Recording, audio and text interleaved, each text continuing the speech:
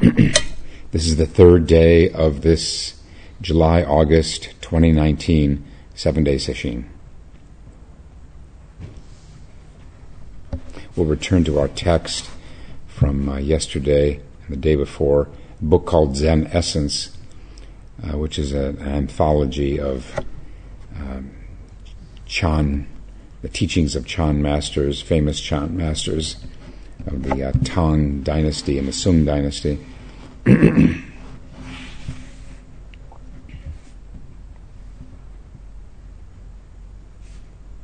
We left off with a Zen master, Fa Yin.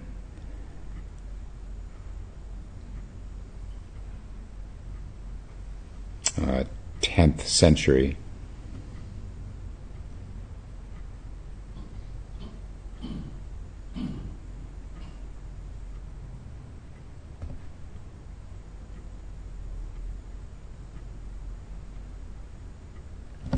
He says, Zen is not founded or sustained on the premise that there is a doctrine to be transmitted. It's just a matter of direct guidance to the human mind, perception of its essence, and achievement of awakening. How could there be any sectarian styles to be valued? So there's no doctrine to be transmitted.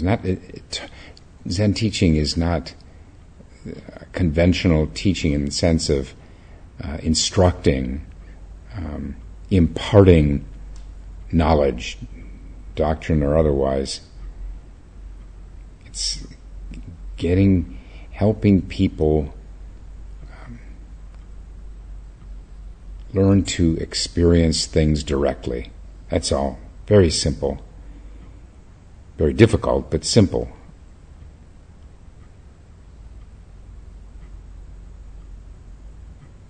He says there were differences in the modes of teaching set up by later Zen teachers, and there were both tradition and change.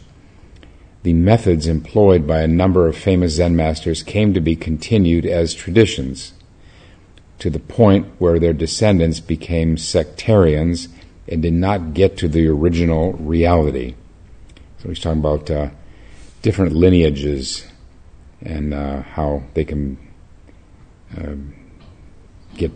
become rivalrous. Eventually they made many digressions, contradicting and attacking each other. They do not distinguish the profound from the superficial and do not know that the great way has no sides, and the streams of truth have the same flavor.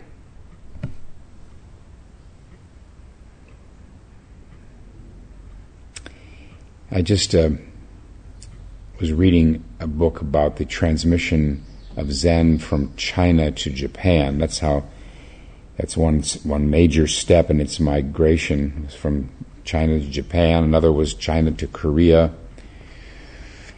And the biggest one is now Asia to here, to the west. But in those early years of Zen in Japan, we're talking about the 13th century, time of Dogen and his successors, the government got involved, as it had been in China, by the way. The government laid down certain rules where they only recognized two lineages, the Rinzai and the Soto. And they were, according to what I read, they were wary, they were concerned about any offshoots, any other streams that might somehow influence sectarian life. The government cut into the power of the government.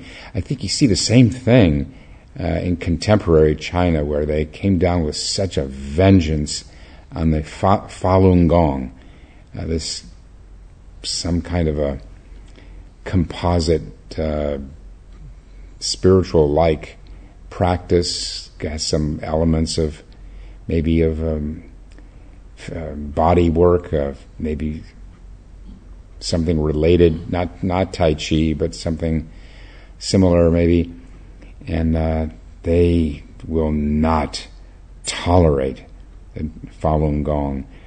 And according to this scholastic work, it was the same in the early years of Japan, where you're either Soto or you're Rinzai, and there's nothing else. And as for those two, never the twain shall meet.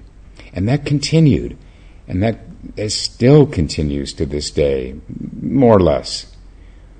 Whereas Roshi Kapleau said it's either Rinzai or Soto, and pick. Don't mix them. But then our predecessors, Harada, Sogaku Roshi, and his disciple Yasutani Roshi, and then Roshi Kapleau, have practiced and taught this what's been called integral Zen, where we try to draw good, effective elements of both, the Rinzai and Soto, and put them together. And this, Harada Roshi and Yasutani Roshi were denounced in Japan for doing this. It is the most American of things to do. You take the best of different traditions and you come up with a mixture. Now, in some things, there's a danger in doing that, where you sort of, it's like falling between two stools, but not. I don't see it at all in the matter of just finding the what's good about each of the two. So, for example, in the Soto school, enlightenment, awakening is almost forbidden as a word. You don't want to talk about enlightenment, because then you're dividing the indivisible, that fundamentally we're all enlightened, and why are you bringing in these terms of enlightened or unenlightened? That's more the classic Soto tradition, and of course the problem with it is that there's not an acknowledgement of the reality of awakening. It's a terrible deficit, and not just not acknowledging it, but not even requiring it to be a Soto Zen teacher very often, as a rule, with exceptions. And then the Rinzai, from our perspective, has its own imbalance, where there can be a kind of an obsession about awakening, where there is not enough acknowledgement that we are all fundamentally enlightened. And there isn't anything to be attained. And so what we've done here over the years is to not deny the possibility of awakening, which is open to everyone without exception, but at the same time not to employ the more fierce, martial aspects of that where the idea is that it's something that has to be pressured people into, who may not be ready for that. This is one example of how we can try to draw the best of both, the Rinzai and the Soto.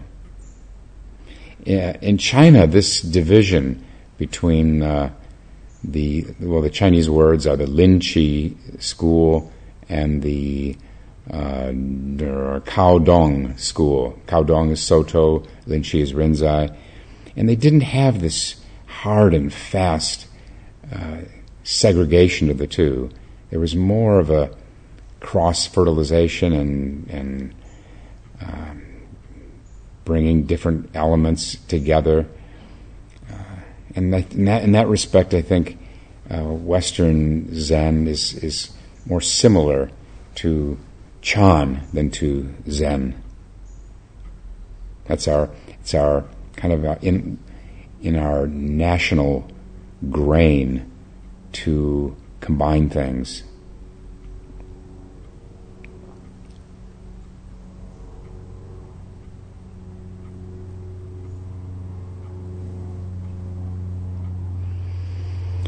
Fa goes on, Zen teachers need first to distinguish false and true, then they must clearly understand the time. Well, the distinguishing false and true means seeing into the true nature of existence, having at least some degree of awakening.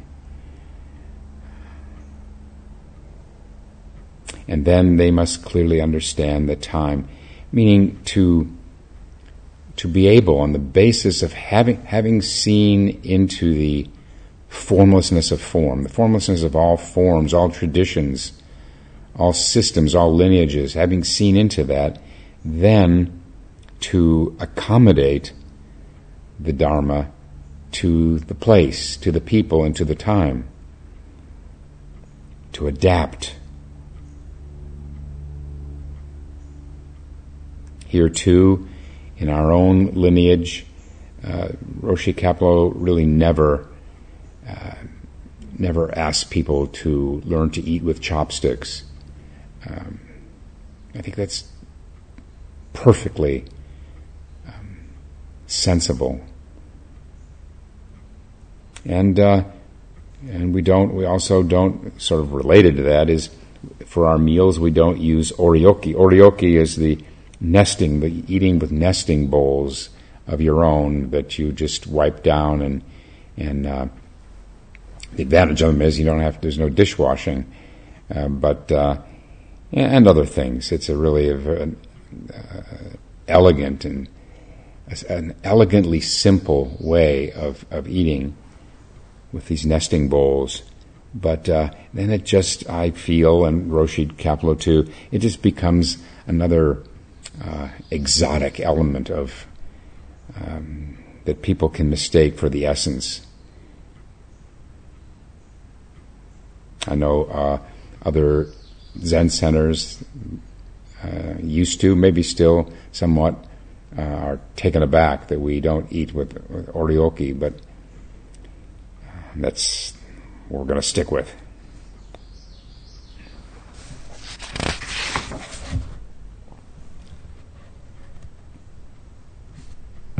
Now, Zen master Fanyang, also 10th century, a little into the 11th century. These are arranged chronologically, more or less.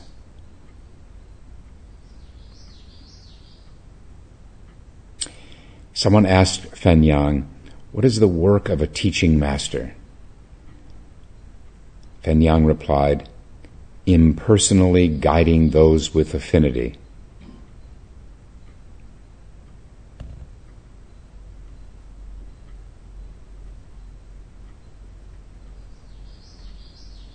Impersonally doesn't mean it means with detachment, not being biased, not getting caught in personal or subjective likes or dislikes, but guiding those with affinity.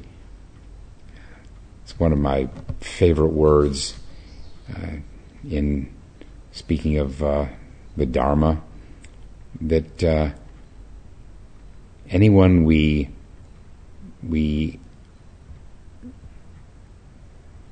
have association with are people with whom we have an affinity. You could say karmic affinity, but it sort of goes without saying. So all of us here, now in this room, we have a strong affinity with one another, all of us. Just the evidence of that we're spending a whole week here together. That's a remarkably strong affinity. Another word for affinity is connection, karmic connection.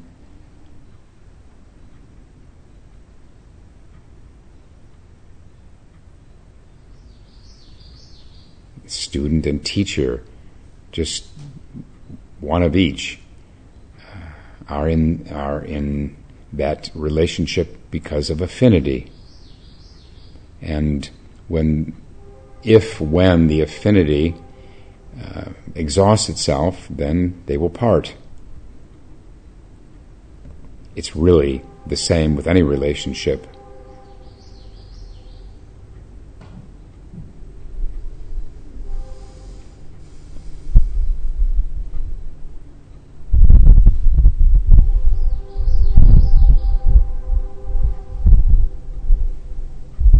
What is the work of a teaching master? The Buddha said, the strength of a spiritual teacher is his patience.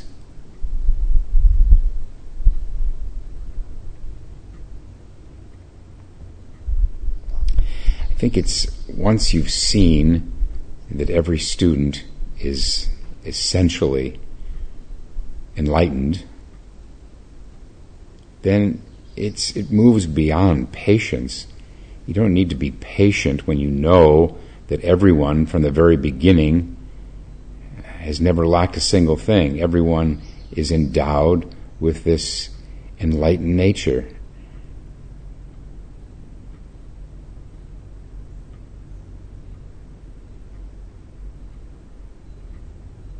The student doesn't have to awaken for that to be the case, whether or not they awaken to it. You see them as perfectly whole and complete.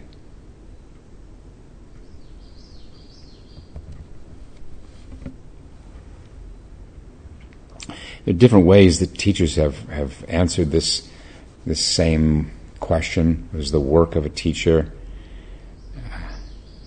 Another one that I like is, I can't remember who said this, doesn't matter, and it's in what it says. It's just, I share with others what I do seriously for myself.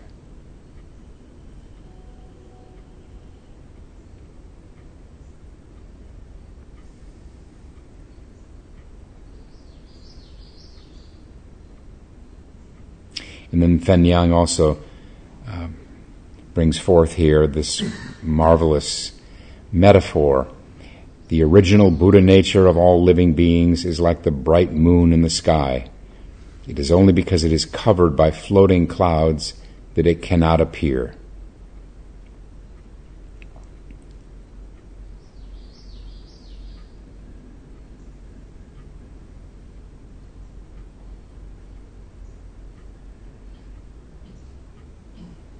He also said, when will you ever stop competing?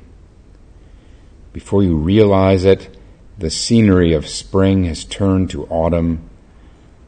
The leaves fall, the geese migrate, the frost gradually grows colder. Clothed and shod, what more do you seek?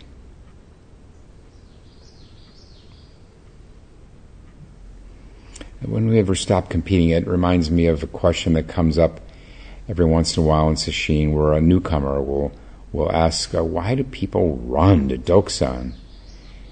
And the only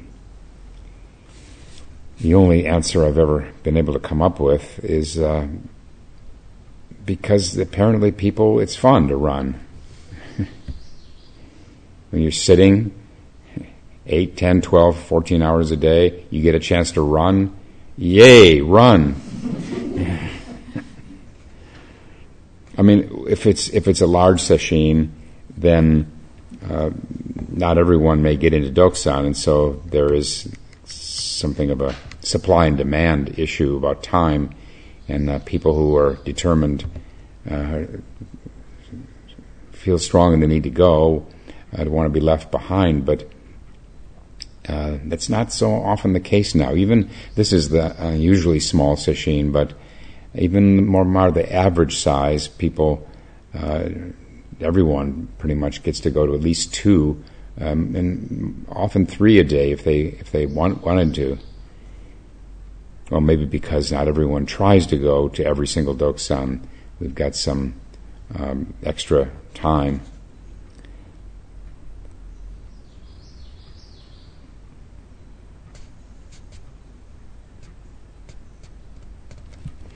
I think there's nothing inherently wrong with competition. also because it's fun, even in sports. The problem becomes when we get attached to winning. It's just like having likes and dislikes, having preferences. Of course we have preferences. We all have preferences in many things: clothes, colors, cereals, breakfast cereals. We're not trying to become machines. We have preferences. The problem is only when we become attached to them and we demand that we get what our favorites are, and when we're miserable when we can't get them. Same with competition. It brings in an element of it has a way of pushing us beyond ourselves, our performance, as long as we can just let it go by whatever happens. I felt there's a lot of Zen in this famous statement at the Wimbledon tennis courts as the players come through this tunnel and they come out into the court. It's a quote by Rudyard Kipling, meeting with triumph and disaster and treating those two impostors the same.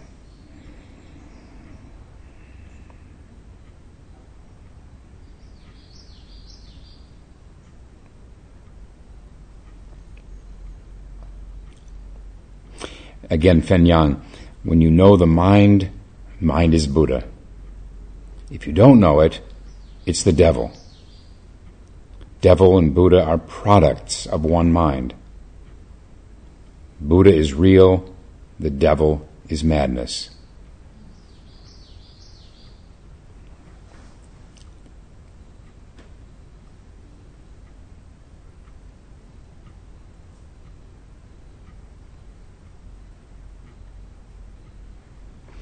Devil we can understand as anything that seems to be a threat or a menace.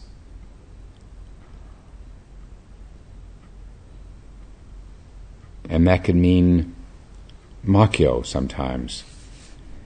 Makyo, surely everyone knows that word. It means a side effect, a unusual physical or mental or emotional side effect of sitting. And Makyo are more common in Sesshin than outside Sesshin because they usually arise when we're working very intensely.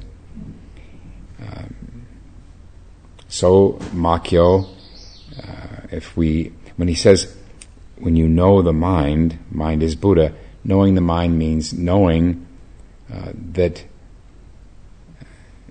there's nothing to the mind, that there is no substance to it. Seeing the non-substantiality of the mind. When we see that, then it is beyond anything, beyond all limitations. It's Buddha. Buddha nature just means that it's the nature of everything to become Buddha, to awaken. It also means, in the same sense, that there's no thing there. It's everything is subject to change. So if we know the mind, if we've seen into this, then we will generally, usually, see Makyo for what it is, which is just a conditional, temporary, passing state of mind or body-mind. And when we see that, when we have that presence of mind, when we can see it from that perspective as really just a temporary phenomenon, then it loses its ability to menace us.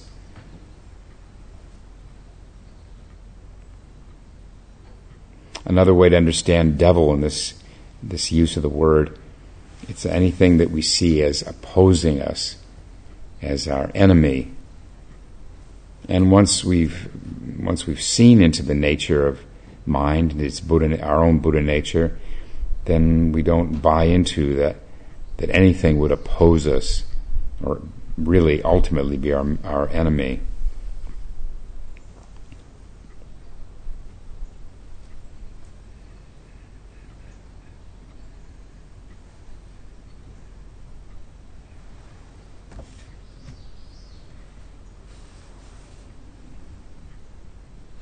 There's this famous story where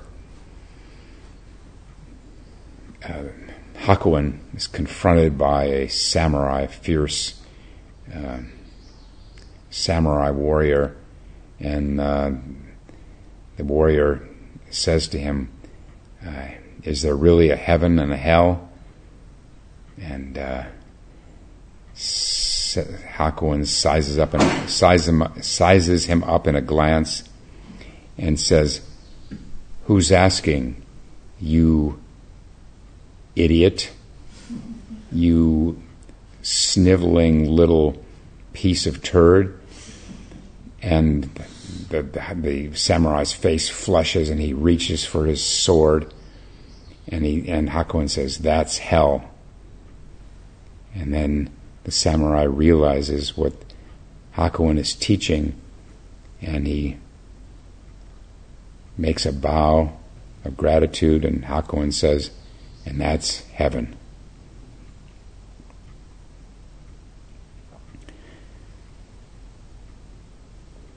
Devil and Buddha are products of one mind.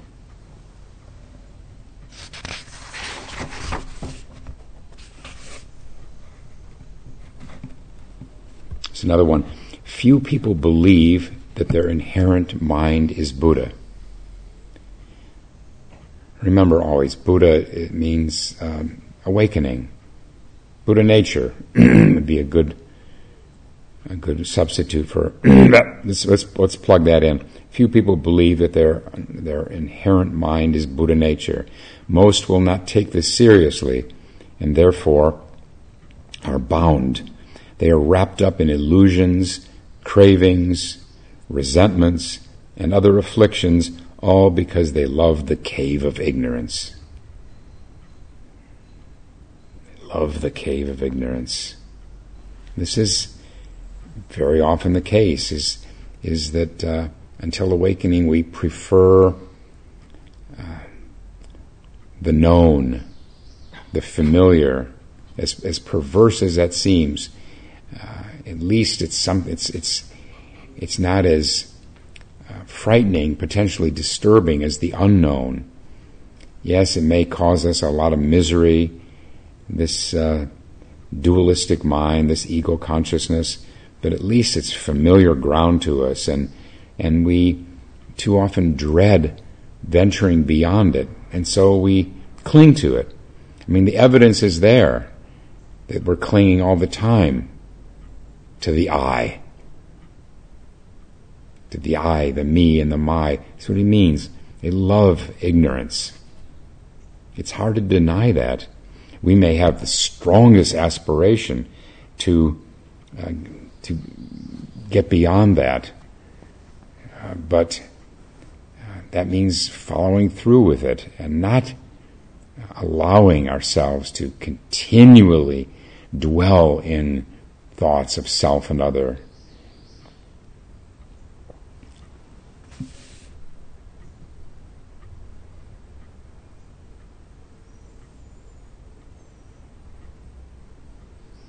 I always sometimes say to people, in what do you have faith? In your thoughts and feelings, or in the practice you're working on?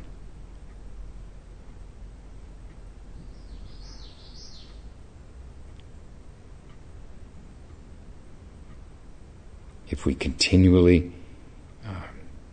insist on dwelling in our thoughts, then clearly we have more faith in those.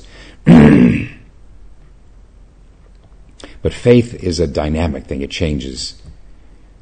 So all of us in our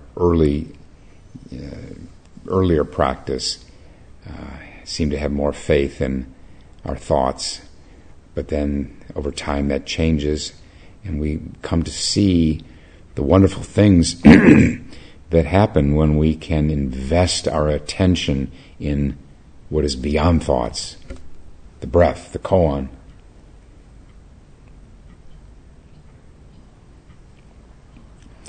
He says, when you suddenly realize the source of mind, you open a box of jewels.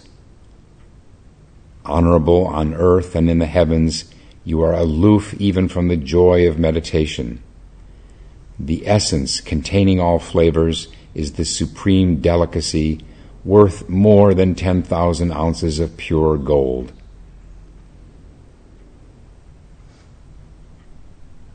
You are aloof even from the joy of meditation. In other words, you don't become attached to the joy, the bliss of deep states of zazen.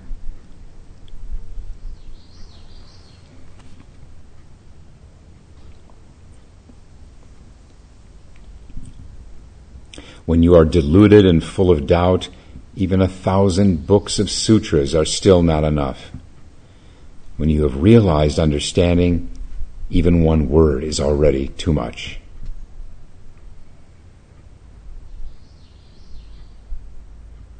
Here's the warning about making reading a substitute for the actual practice of sitting and moving zazen.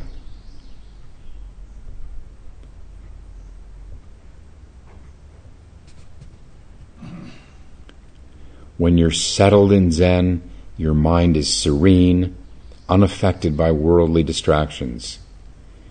You enter the realm of enlightenment and transcend the ordinary world, leaving the world while in the midst of society.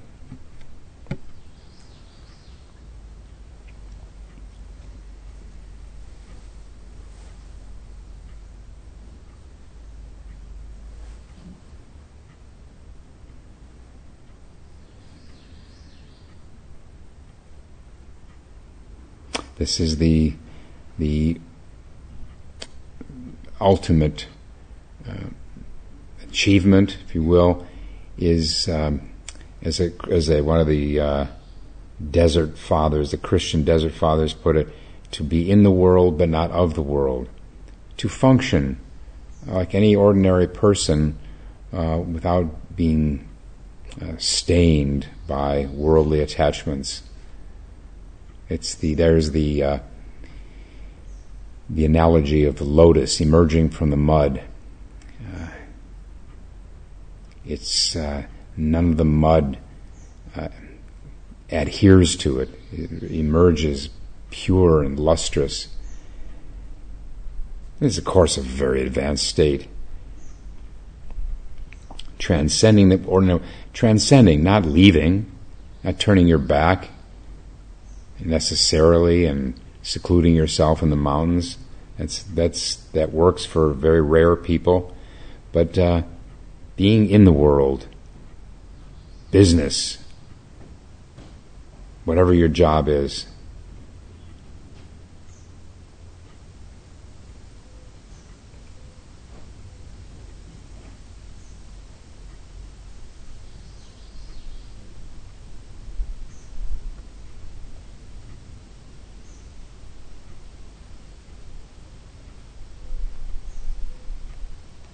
and next is Shuedo. His Japanese name is Secho, whose name appears throughout the Blue Cliff Record. He compiled the Blue Cliff Record. The other one is Yuan Wu, who's considered the author of the Blue Cliff Record. Someone asked Shuedo, "What is the living meaning of Zen?" Shuedo said, "The mountains are high, the oceans are wide."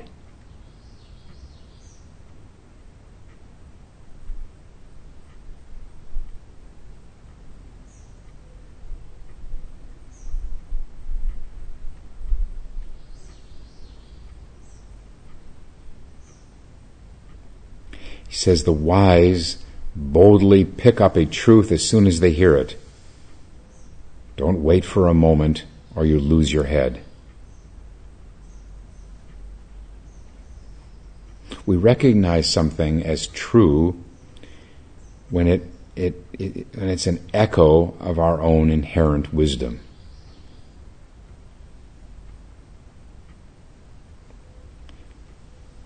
But it all comes down to the ripeness of our mind, the ripeness of our karma. We can hear the truth in 1,000 ways for years and years, decades, and still not have it, not really grasp it. And then as we change, as the mind becomes more pure, which means open, as we have learned to let go of our obstructive ideas, then all of a sudden what we've heard 1,000 times is just as plain as day, and there is the understanding. Timing. We never know, though. We never know when the mind is about to turn. We can feel, we can imagine that our mind is completely obscured, but the veil, the obscuration can actually be very, very thin, and at any moment we can wake up.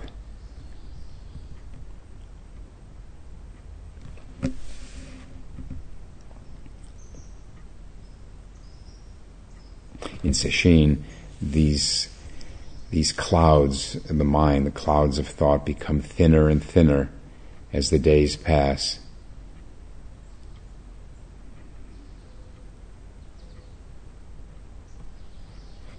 Someone asked Shwedo, "What is your manner of teaching?" Shwedo replied, "When guests come, one should see them." This is an interesting little play on words. Guests in Zen parlance, we can distinguish between host and guest. So the host is this essential nature of ours. The guests are any number of states of mind that come and go. Discouragement. It's just a guest. It may linger. It always lingers longer than we want it to, but eventually it moves on. Tiredness. Makyo. Makyo are guests. And he says, when guests come, one should see them. See, you can understand see to mean receive. When guests come, one should receive them. That sounds like it might have come out of Confucian culture. Yes, when guests come, you receive them. But here, we can see this as when anything other than the essential truth, the essential reality, we should recognize as just adventitious phenomena. That is, adventitious meaning anything that comes and goes. Appearances. Illusions. Illusions in the sense of not being permanent. This is the key thing. Now that we're into the third day, also we can expect that more people will encounter Makyo, these transitory states. It can be wonderful, it can be frightening, it can be all kinds of elevated states. And as long as we see them for what they are, which is just passing through, then we're not going to get snared by them. But that's the key thing, is when we have a Makyo, it can be also, of course, hallucinations, to see them as Makyo, see them as just guests. If we're not deceived by them, then they lose they have no real power over us. The key thing is to have that presence of mind when they're happening. Too often, if some Makyo just blossoms up before us, then we can be thrown by it. We have all kinds of reactions to it. Oh my God, what is this? Am I going crazy? Or is this leading me away? Or here's another Makyo. This is it. I must be, ready to awaken any moment. But if we can have the distance, the detachment, to see, this is just one of these things that comes and goes, then we can not get caught by it.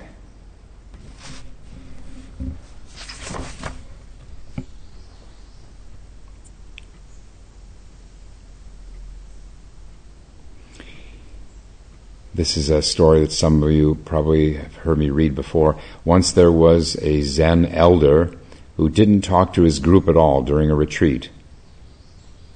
One of the group said, "This way I've wasted the whole retreat. I don't expect the teacher to explain the Dharma, but it would be nice at least to hear the two words, absolute truth." The teacher heard of this and said, "Don't be so quick to complain. There's not even a single word to say about absolute truth." Then, as soon as he said this, he gnashed his teeth and said, "It was pointless to say even that."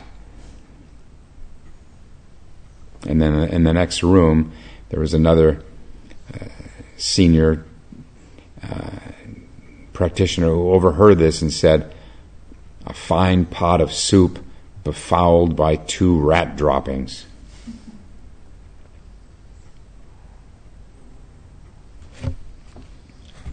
When you hear references like this, we can well imagine that the conditions at these monasteries were pretty primitive and pretty rough.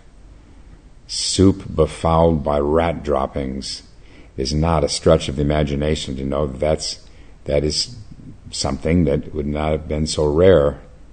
Roshi Kapleau has told the story of sitting up during Yaza, deep into the night at Hoshinji, and having a partner, another monk sitting there with him, and in the middle of the night, there was a scampering across the beams in the zendo. There was one of the beams in the zendo had a rat running across it, and he found out later that sound, the monk sitting with him had come to awakening.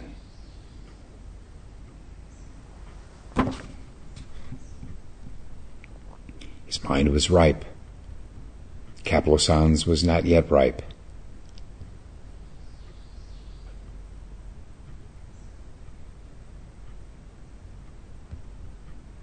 And rest assured, we're not going to invite rats into this zendo.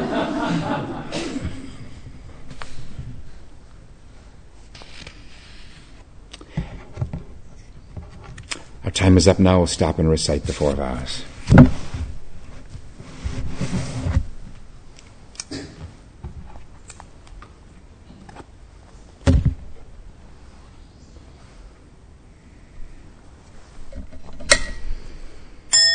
All beings without number, I vow to liberate endless blind passions. I vow to uproot dharma gates beyond measure.